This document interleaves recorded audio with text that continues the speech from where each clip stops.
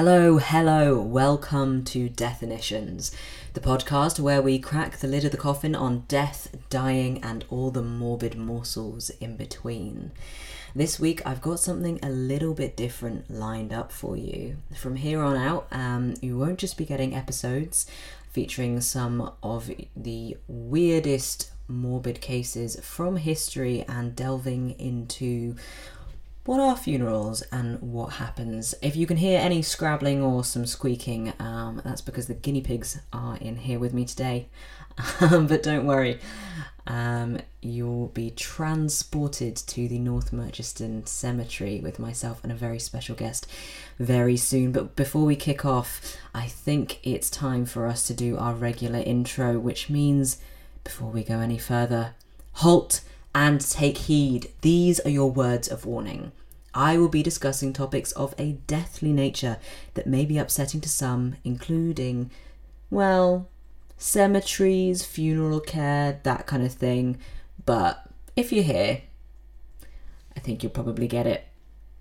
If you're not in the right headspace to get down and dirty with the maggots today, then that's fine. I totally get it. Sometimes you'd rather dig into cake and a good romance novel than a freshly dug grave. Now's your time to save yourself. If you're still here, I'll assume you've got your shovels at the ready. And we are in a cemetery today, so you may genuinely need them, because today I am talking to the wonderful author T.L. Huchu about the Edinburgh Nights book series.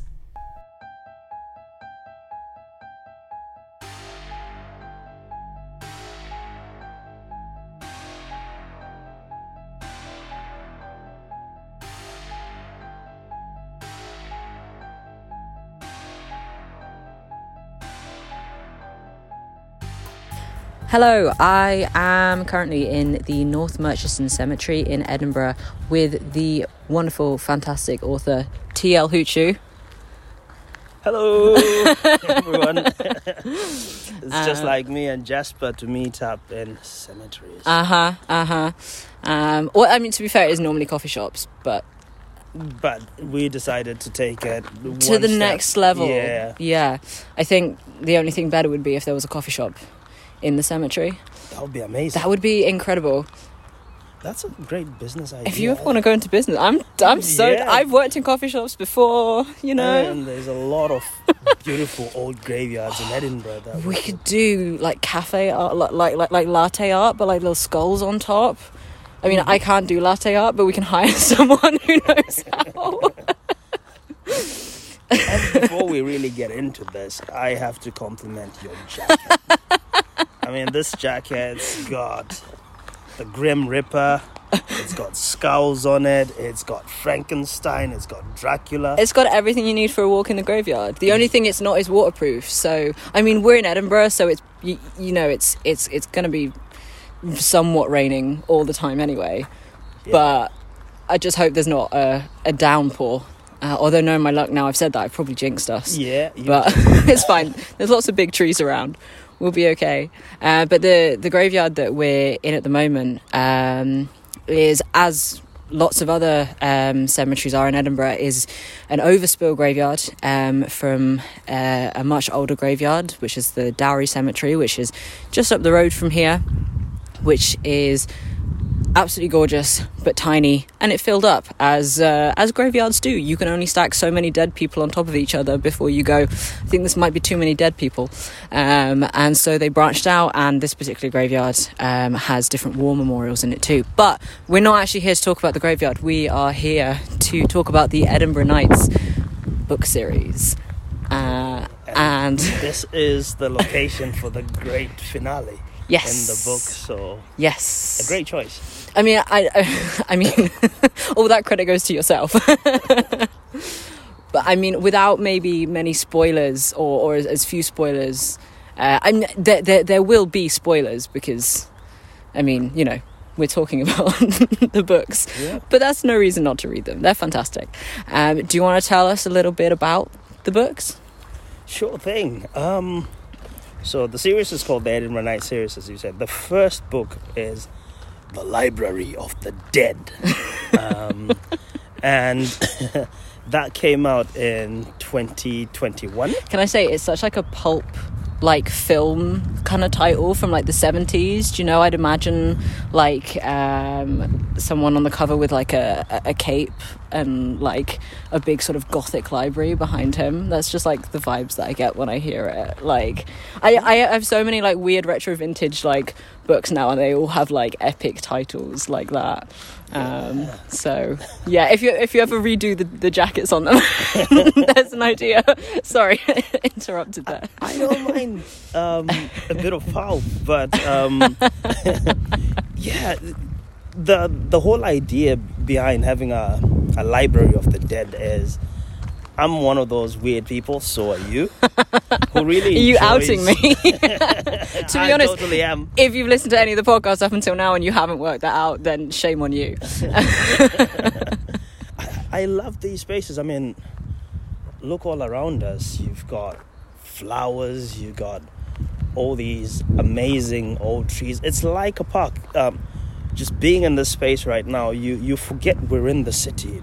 We really could be in the countryside. You do, actually. It's true. Like, you have these big green spaces that you can totally get lost in. Like, this cemetery is big enough that you can stand in a place and if it weren't for the slight traffic noise, you genuinely wouldn't know that you were still pretty centrally in, I mean, a capital city.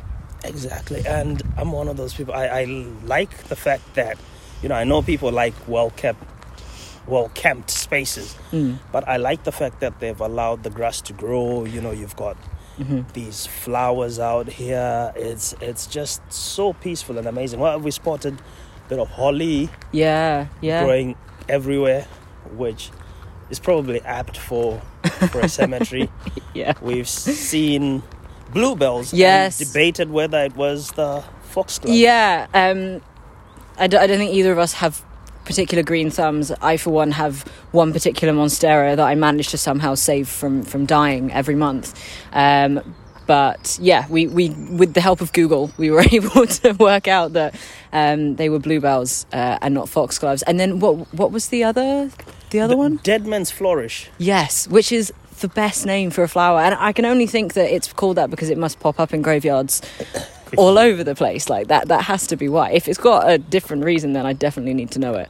Yeah, it's a space like this is probably not taking new visitors, but if you planted me here, I would not complain at all. I mean, they don't need to know, right? You could have gonzo funerals and just carve out a little plot. As a funeral arranger, I could point out like how much red tape and paperwork and law breaking there would be, but I'm not going to go into it. Although it does give me slight episode. Yes, yeah, it does give me slight heart palpitations though, the idea of someone doing that. So the Library of the Dead, you know, when you walk around a space like this, and there is a lot of history here all around us. I mean, this was a Commonwealth war grave. So you are getting, I have just spotted one with Scottish Fusiliers. You know, so I love looking at the names and the inscriptions, and you learn a lot about the history of the place you're in. Yeah. In cemeteries, they really are a fantastic historical record of what was there before. And when I first conceived of the Library of the Dead, I'm from Zimbabwe originally, but now I'm the most Scottish man alive. Well, after Mel Gibson, of course. Well, yeah, I was going to say, how could you? How can I top that? But yeah, there is this National Heroes Acre in Harare, which I've been to, where they bury all these old guys that fought in the liberation struggle. Oh, wow. The decolonial efforts. And when you go there, because one of the issues that we have is a lot of these prominent figures in our national history didn't live behind biographies or papers or any kind of records. But when you go there, you know, you feel a certain presence, and you can start doing a bit of digging. I've got to ask, what are cemeteries like in Zimbabwe? It's really a mix, right? Because of the culture, most people have an urban home and a rural home, what they call kumusha. Okay. So when I was growing up, on holidays, we didn't go to touristy places. You went to this Heaven forbid. you went back to No this Butlins rural home for where my dad's mum lived, and Kwasadza, which is the sticks near Chifu, right? And would be there. There's no TV. Everyone there lives in these old-fashioned, traditional mud huts. You know, so you'd till the fields, you'd help out. Which, So it's not really a holiday. it's not really a holiday. It's free labour. Yeah, that's pretty much the point. And there was a lot of pressure because you come in from like an urban setting, right? Yeah. And you're not used to that hard physical work. But that would make you do it. It was a bit fucked up. Well, you know these childhood experiences that you have and you hate them at the time. But then when you look back at sort of like meeting your extended family, the camaraderie, the jokes, the stories that were told. And the indentured servitude. Yeah. Everything has a price. So what would happen then, more prominently, especially with the older generations, is that's home. Yeah. And when they pass away, they want to be taken and buried there. So there'll be these family cemeteries. Are they on the property, or are they more like sort of for people in the local area? They are for the family. So each homestead, you know, you can imagine it's a subsistence agrarian type of situation. Yeah.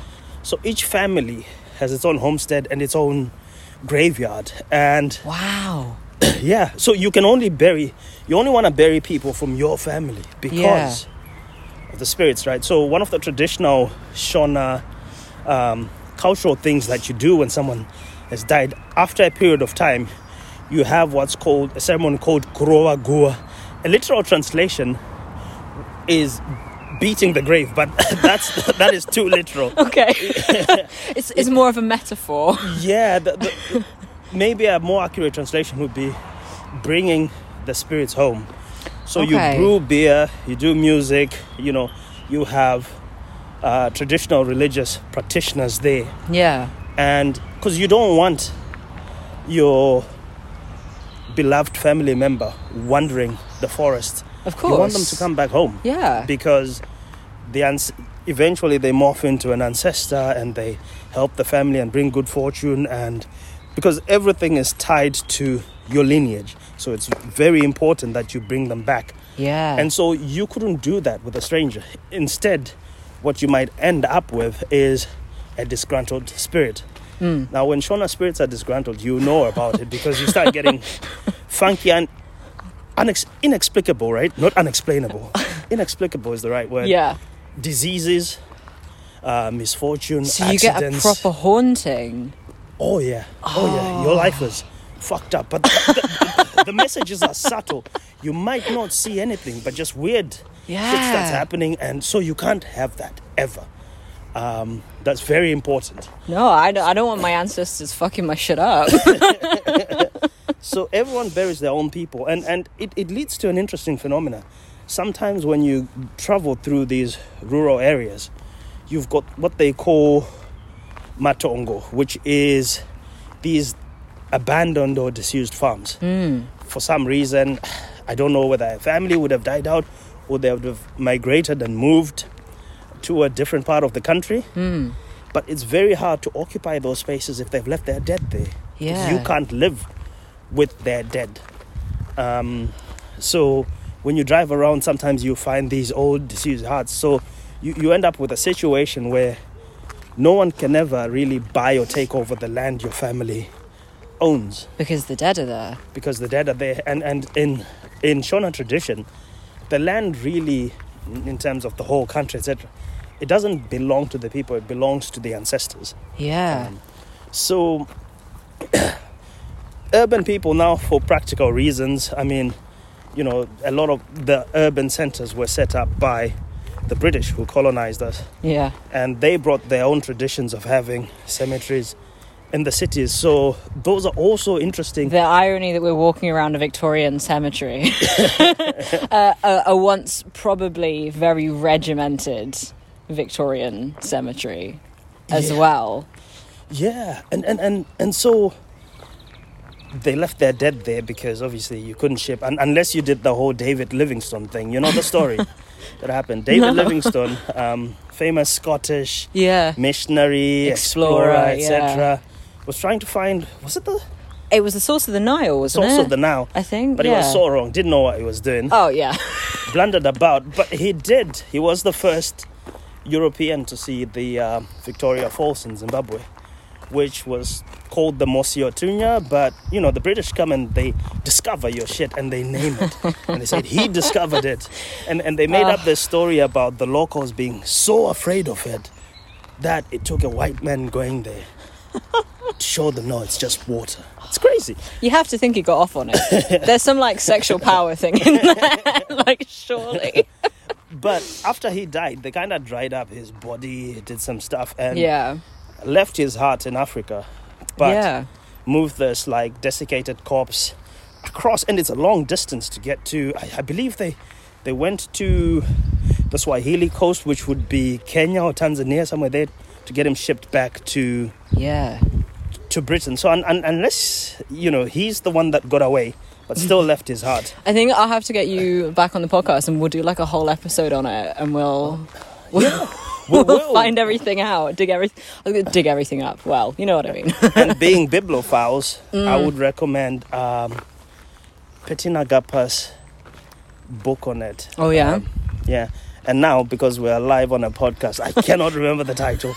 So we need a podcast for it. I'll Google it and the book, and I'll put it in the bit underneath. Oh, my words are escaping me. I'm in listening mode, not speaking mode. That's why. Fantastic. So you've got those cemeteries, in sort of the urban centers, and what you then find is, because of the segregation that was practiced at the time, you go to certain old cemeteries where it's just white people, and black people were in urban areas. If there were migrants from Malawi or Zambia, they would be buried in the township cemeteries. Yeah.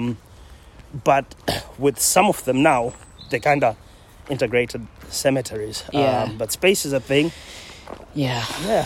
So it's the same concept in the urban areas, but a different practice. I do. Rural.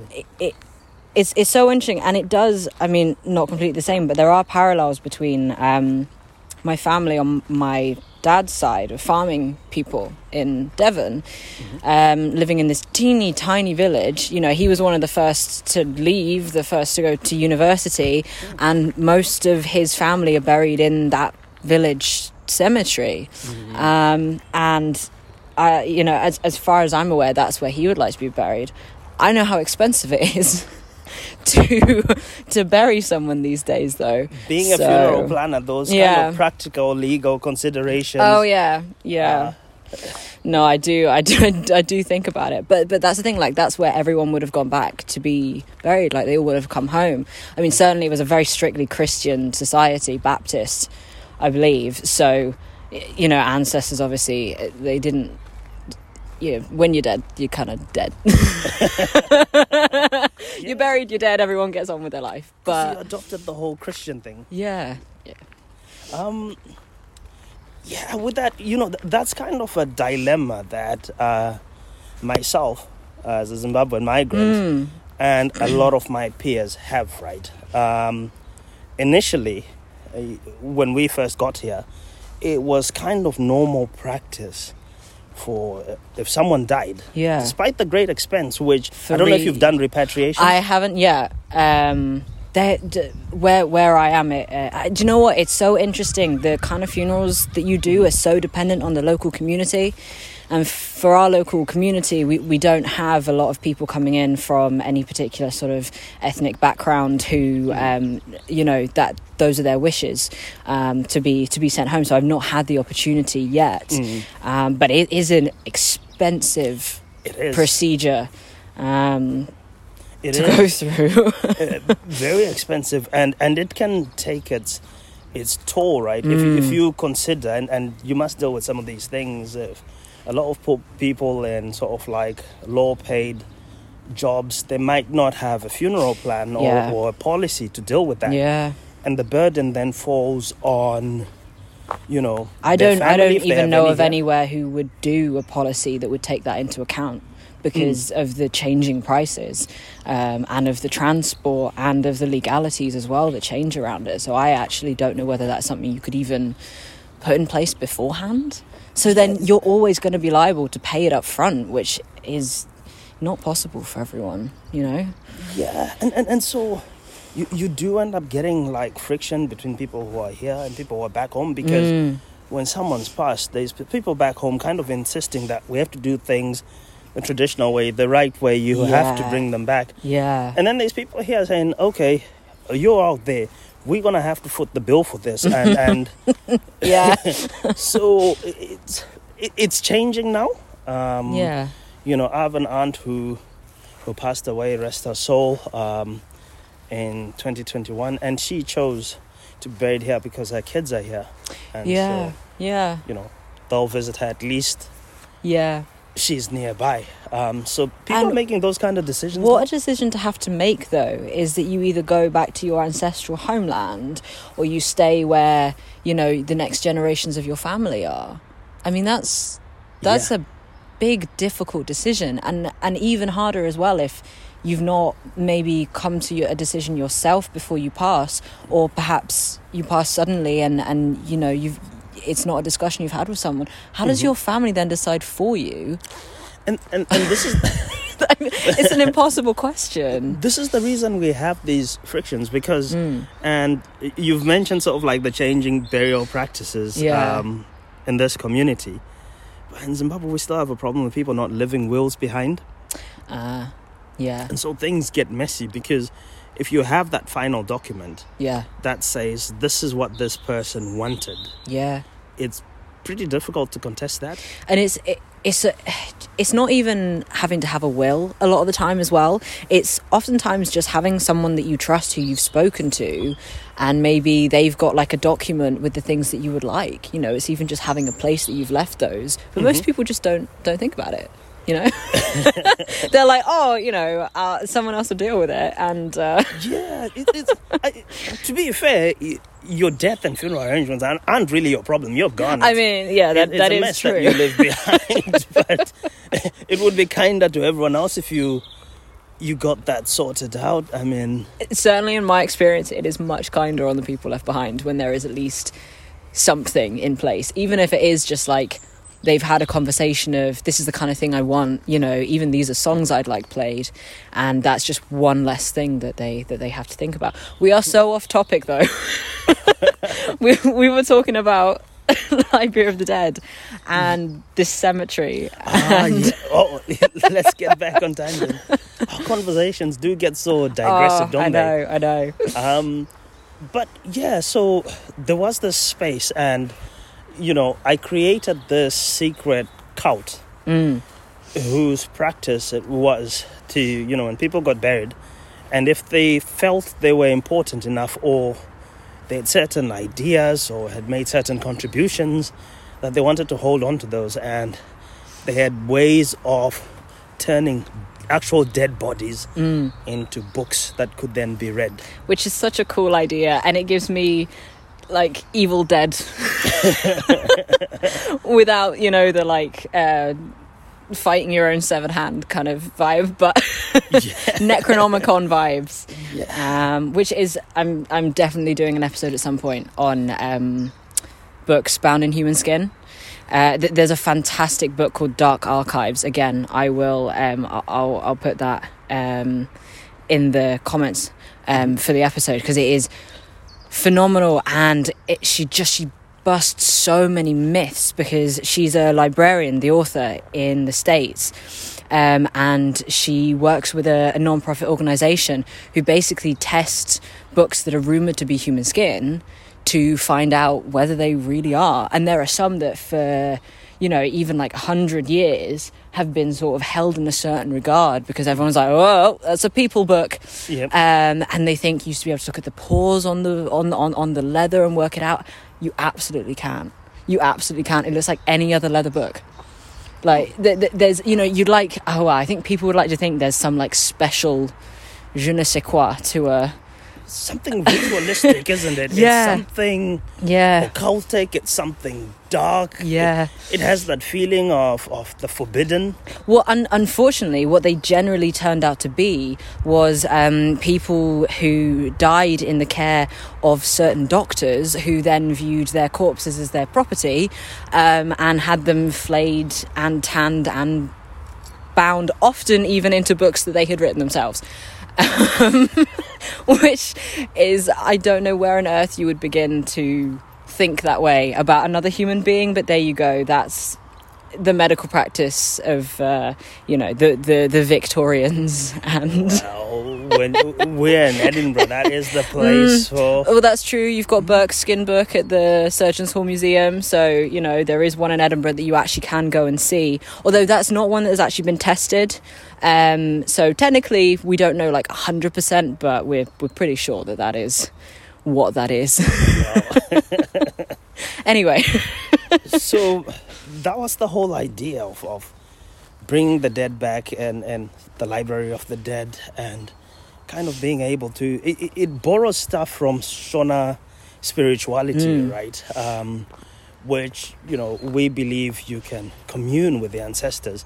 So if you're having problems and issues, you go to a Nanga, a traditional healer, a spiritualist, and they get visited by the spirits, and then they kind of tell you the things that you need to do to get these issues sorted out. But the use of music as well is... I love how music is a part of that sort of contacting, because it's the marimba? The mbira. Mbira, sorry. Which Roper uses, Roper being the main character, who I love her so much. She's every boisterous RC teenager that we've all been, but in the best way. She knows exactly what she's about, and she's gonna make it happen. But yeah, so she uses that musical instrument. I think that is such a cool way to connect. And again, that's borrowing from Shona spirituality. So Ropa is as you said, the lead character, our narrator in the Library of the Dead. And she has a ghost stalking business where, if you're a ghost and you've got shit that you need to pass on to your family, you visit her, and she will, for a fee, of course. Of course. Girls got to make a living. Yeah. Girls got to eat. Pass on the message to your family. And one of the instrument that she plays is the mbira, as you suggested, because this is also very important in Shona spirituality. If you think about how you want to make contact with the dead. I know the Victorians had their seances, which is a very different style. But, yeah. If ever you've been in a place with certain kinds of music, drumming, and the Zimbabwean traditional drums are kind of, they built the bass. Oh, someone's got a wreath laid. We've stumbled across a grave which has, bear in mind, it's nearly June. It has a Christmas wreath on it, complete with holly. Oh, someone's complaining about a bus, probably. Yeah,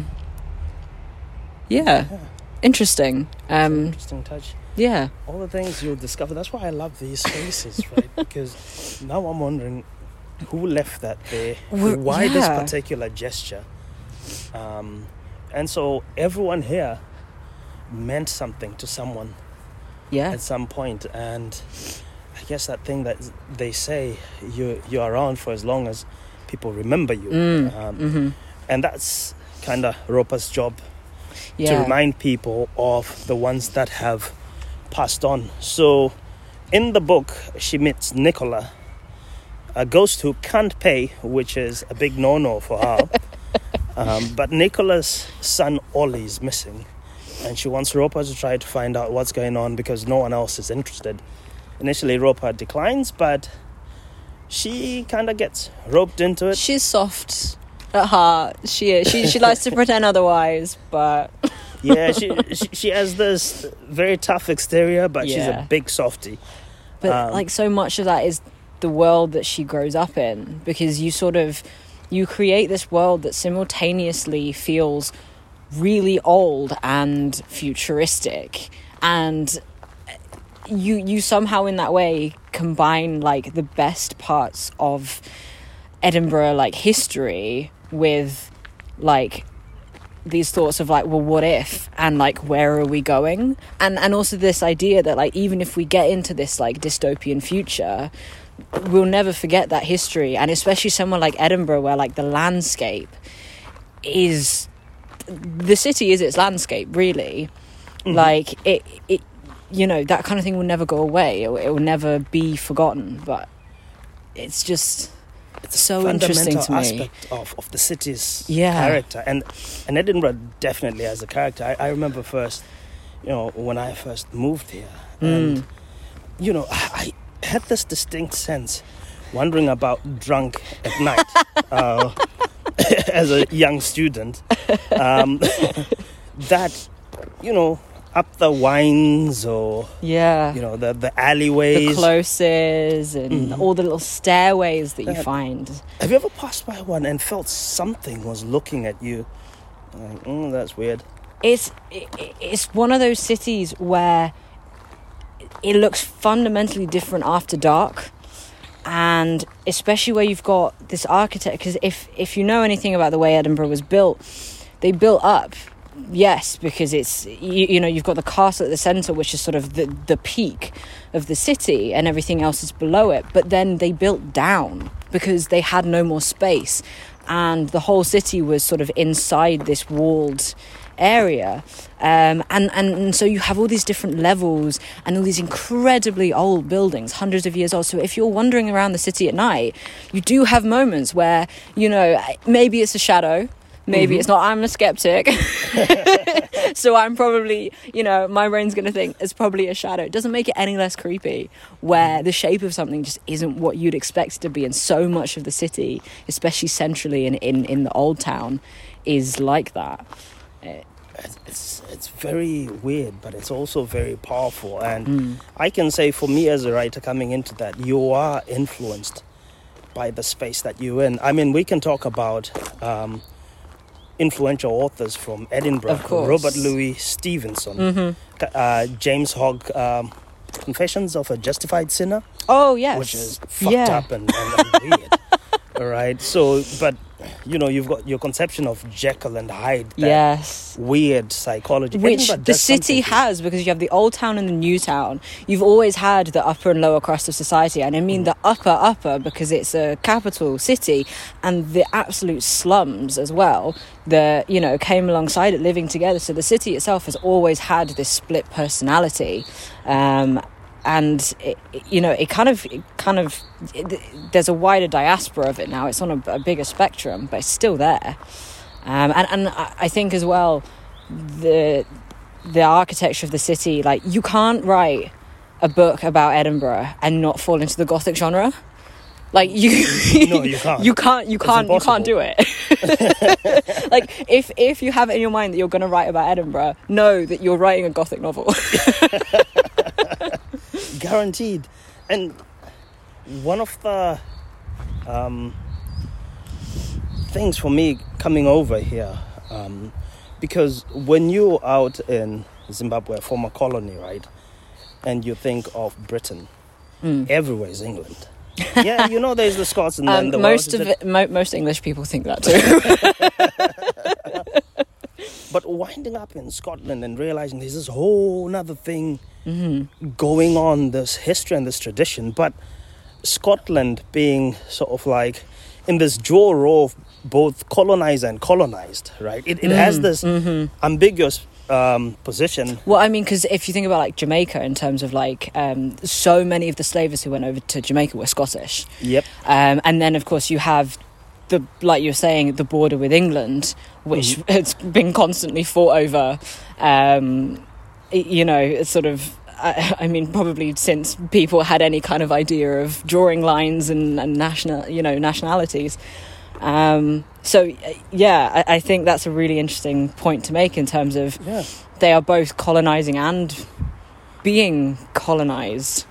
Yeah, and that was kind of built into sort of the Act of Union, right? 1707, where Scotland finally gives up her independence because of the failed Darien project, which was like the idea that Scotland would colonize Panama and make a lot of money, but it bankrupted them and forced them into this union that has now endured 300.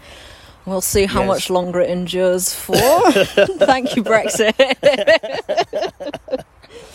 Yeah, so discovering Scotland like that, and I obviously then had an interest in the Scottish Enlightenment, which is this period of flourishing. So Scotland joins the empire, and with that, you've talked about the colonies in the Caribbean, slavery, plantations, that kind of thing. Wealth starts flowing in. Yeah. Before that, it was a shithole country, Western Europe's poorest nation. Yeah. And now it's part of this empire building project, and with that wealth comes a flourishing and philosophy and literature. And you look at how Edinburgh becomes one of the, one of the most important places in the world for medical sciences and learning to train in that kind of way. So, it didn't take long for Scotland to establish itself on the world stage once it had a bit of dollar. Yeah. I mean, the Scots pioneered universal education. Would have thought. And they had a big influence out in sort of like the design of the American education system and stuff like that. Scotland had, 4 universities? Possibly. Glasgow, Edinburgh, Aberdeen and St Andrews, I believe. Yes, and so there's all this learning, science, this flourishing that's going on, which has a tremendous impact on global history. Yeah. And say what you will about the colonial process and stuff. I think some of those achievements, for good or ill, still carry on. If we think about the progress that was made in medicine, we all kind of universally benefit from that stuff. It's just unfortunately earlier we were talking about the doctors of that time period taking advantage of their patients, whether it was experimentation or it's so difficult trying to parcel sort of new endeavors and experiments and that kind of thing from their origins. Like if you think about something like the only reason that we know so much about hypothermia is because of the experiments that the Nazis did. And it's one of the only reasons that we know sort of how long you can survive in the cold, how long parts of your body can survive in the cold, is because they were freezing people and then seeing how long they could freeze them for before they were unable to, sort of thaw them out, essentially. So, this idea of, progress is such a double-edged sword. It is, and what to do with it. I think it's okay to be aware of it. A lot of people get annoyed by it, but I'm just one of those people that believes it is what it is. Human beings are fundamentally flawed and fucked up, and we do crazy things, but we also get certain things right. And I think we've certainly got into this place of you have to be a kind of like pariah, and you have to have done nothing wrong, otherwise there is no point to you. You are a fundamentally bad person. And I think that's dangerous in itself, because not only do you stop people from being able to redeem themselves, learn and grow, you put people off that idea. You put off the idea that someone can realize that they are wrong and go, oh shit, I'm wrong, and go through a process of learning. And when you don't allow for that, and you instead you write them off and you tell them they're bad, people double down on their shit. Of course there's dangerous ideologies that should be shut down, but when it comes to like the personal lives of the people behind them, you have to still have that opportunity to learn and grow. And some people won't. Some people will actively choose not to, regardless, but there's still got to be that chance, and that's important. Nuance, I guess. One of my own kind of speculations, this is probably so unoriginal, because it must have read it somewhere, was that movement from sort of like a Christian type of society, right? In which there is the story of redemption, right? That the sinner can be Redeemed. Well, we're all born with sin, according to them, so redemption is the whole point. That's the whole point. And when you move away from that, you start demanding a kind of circular sainthood. That is impossible if we all examine our own lives. Especially when you consider what the Christian saints had to go through in order to become saints. You had to die. Not only did you have to die to become a saint, but you then had to not decay. So even like the very process of it is impossible to achieve anyway, but it at least takes into account the fact that, like, if you're going to be this perfect idea of what a moral person should be, then you have to die for your values. And my favorite, springboarding off that, is Saint Paul. He's the ultimate example. So this guy called Saul was going around kind of murdering and torturing the early Christians. As you do. Yeah, he has this... If you're a Roman, I assume. But he has this transformation, I don't quite recall what happened in the Bible. I think got blinded or something like that, heard, Jesus saying, "Why do you persecute me?"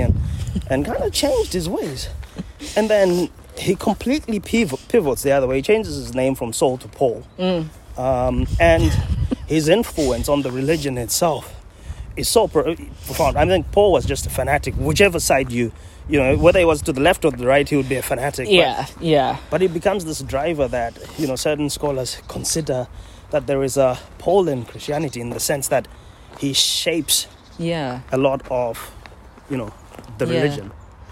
I think, it's such an interesting topic. We could absolutely debate for hours, but I'm sure you don't all want to hear that, those of you who are listening. Where did we get back to? To the Library of the Yes. Dead. So you have the Scottish history, and I'm like, I want to bring this history to life, but I don't want to do a historical novel. Because it's been done, man. Like, Scottish historical novels have been done to death, and they are fantastic. Shout out to Sir Walter Scott, father of the historical novel. Yeah. If you go into any charity shop in Edinburgh, you will find a Scott novel. Yeah, it really is a city for writers. Yeah. And my thing was, okay, I'll create this slightly futuristic dystopian Edinburgh, but try to bring back some of those figures and those ideas from the past, because this is how we live our lives, right? We're in this present, kind of always hurtling towards the future, but everything we are, everything we do is shaped by those that have come before us, for good or for ill. And we are always in this place. If you think about the contemporary debates and fights that we have, you can trace, for a lot of them, you can trace their roots to the Enlightenment. Yeah. We're still dealing with whatever was done then, and it's so important that nothing's new. Nothing's new, and I think all millennials and Gen Zs will know that everything is coming from unpacking our history, and if you don't unpack your own history, you will never learn, and your life will continue to suck. Yeah, and this is at a personal and national level. Yeah, for sure. We've been talking for a wee while here. What we're going to do is we're going to leave you here for now on a little cliffhanger, and next week's episode we're going to be walking around another fantastic old cemetery, which again has a kind of overspill of its own, but this one is more central to Edinburgh, and I would say more central to the book as well. So if you want to hear a bit more about that and come along with us for another ramble, then stay tuned for next time.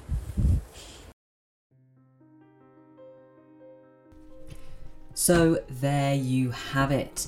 Join us again next week, where myself and Tendai will be diving even further into the world of Library of the Dead and the Edinburgh Nights, which, if you're interested in the book, can be purchased from any book retailer, although, you could go to one of the bigger book retailers, or if, like myself and Tendai, you live somewhere like Edinburgh, which has the most wonderful array of independent bookstores, then you could shop small. We've got to look after the indies. and they'll look after us. Anyway, I will stop chatting shit in your ear and simply say, if you are also a lover of the dark, the strange, and possibly of cursed literature, come and join me over on TikTok at Definitions, where I also chronicle and recommend all of my favourite morbid books. If you have any thoughts to share about the podcast or your own impending mortality, drop them in the comments. Reviews and ratings go a long way in helping to get this podcast out there, and I greatly appreciate the support. I want to tell you guys about all this weird stuff as much as you want to hear about it. The more you let me know that you're out there listening, the more I'm inspired to delve into the depths of the internet and my local library to bring you these twisted tales. The Definitions podcast is researched, written and read by me, Jasper Charter, with music provided by Zapsplat. Anyway, chop chop, break's over, pick up that shovel. That grave's not going to dig itself. Bye-bye for now, listeners. Catch you on the other side.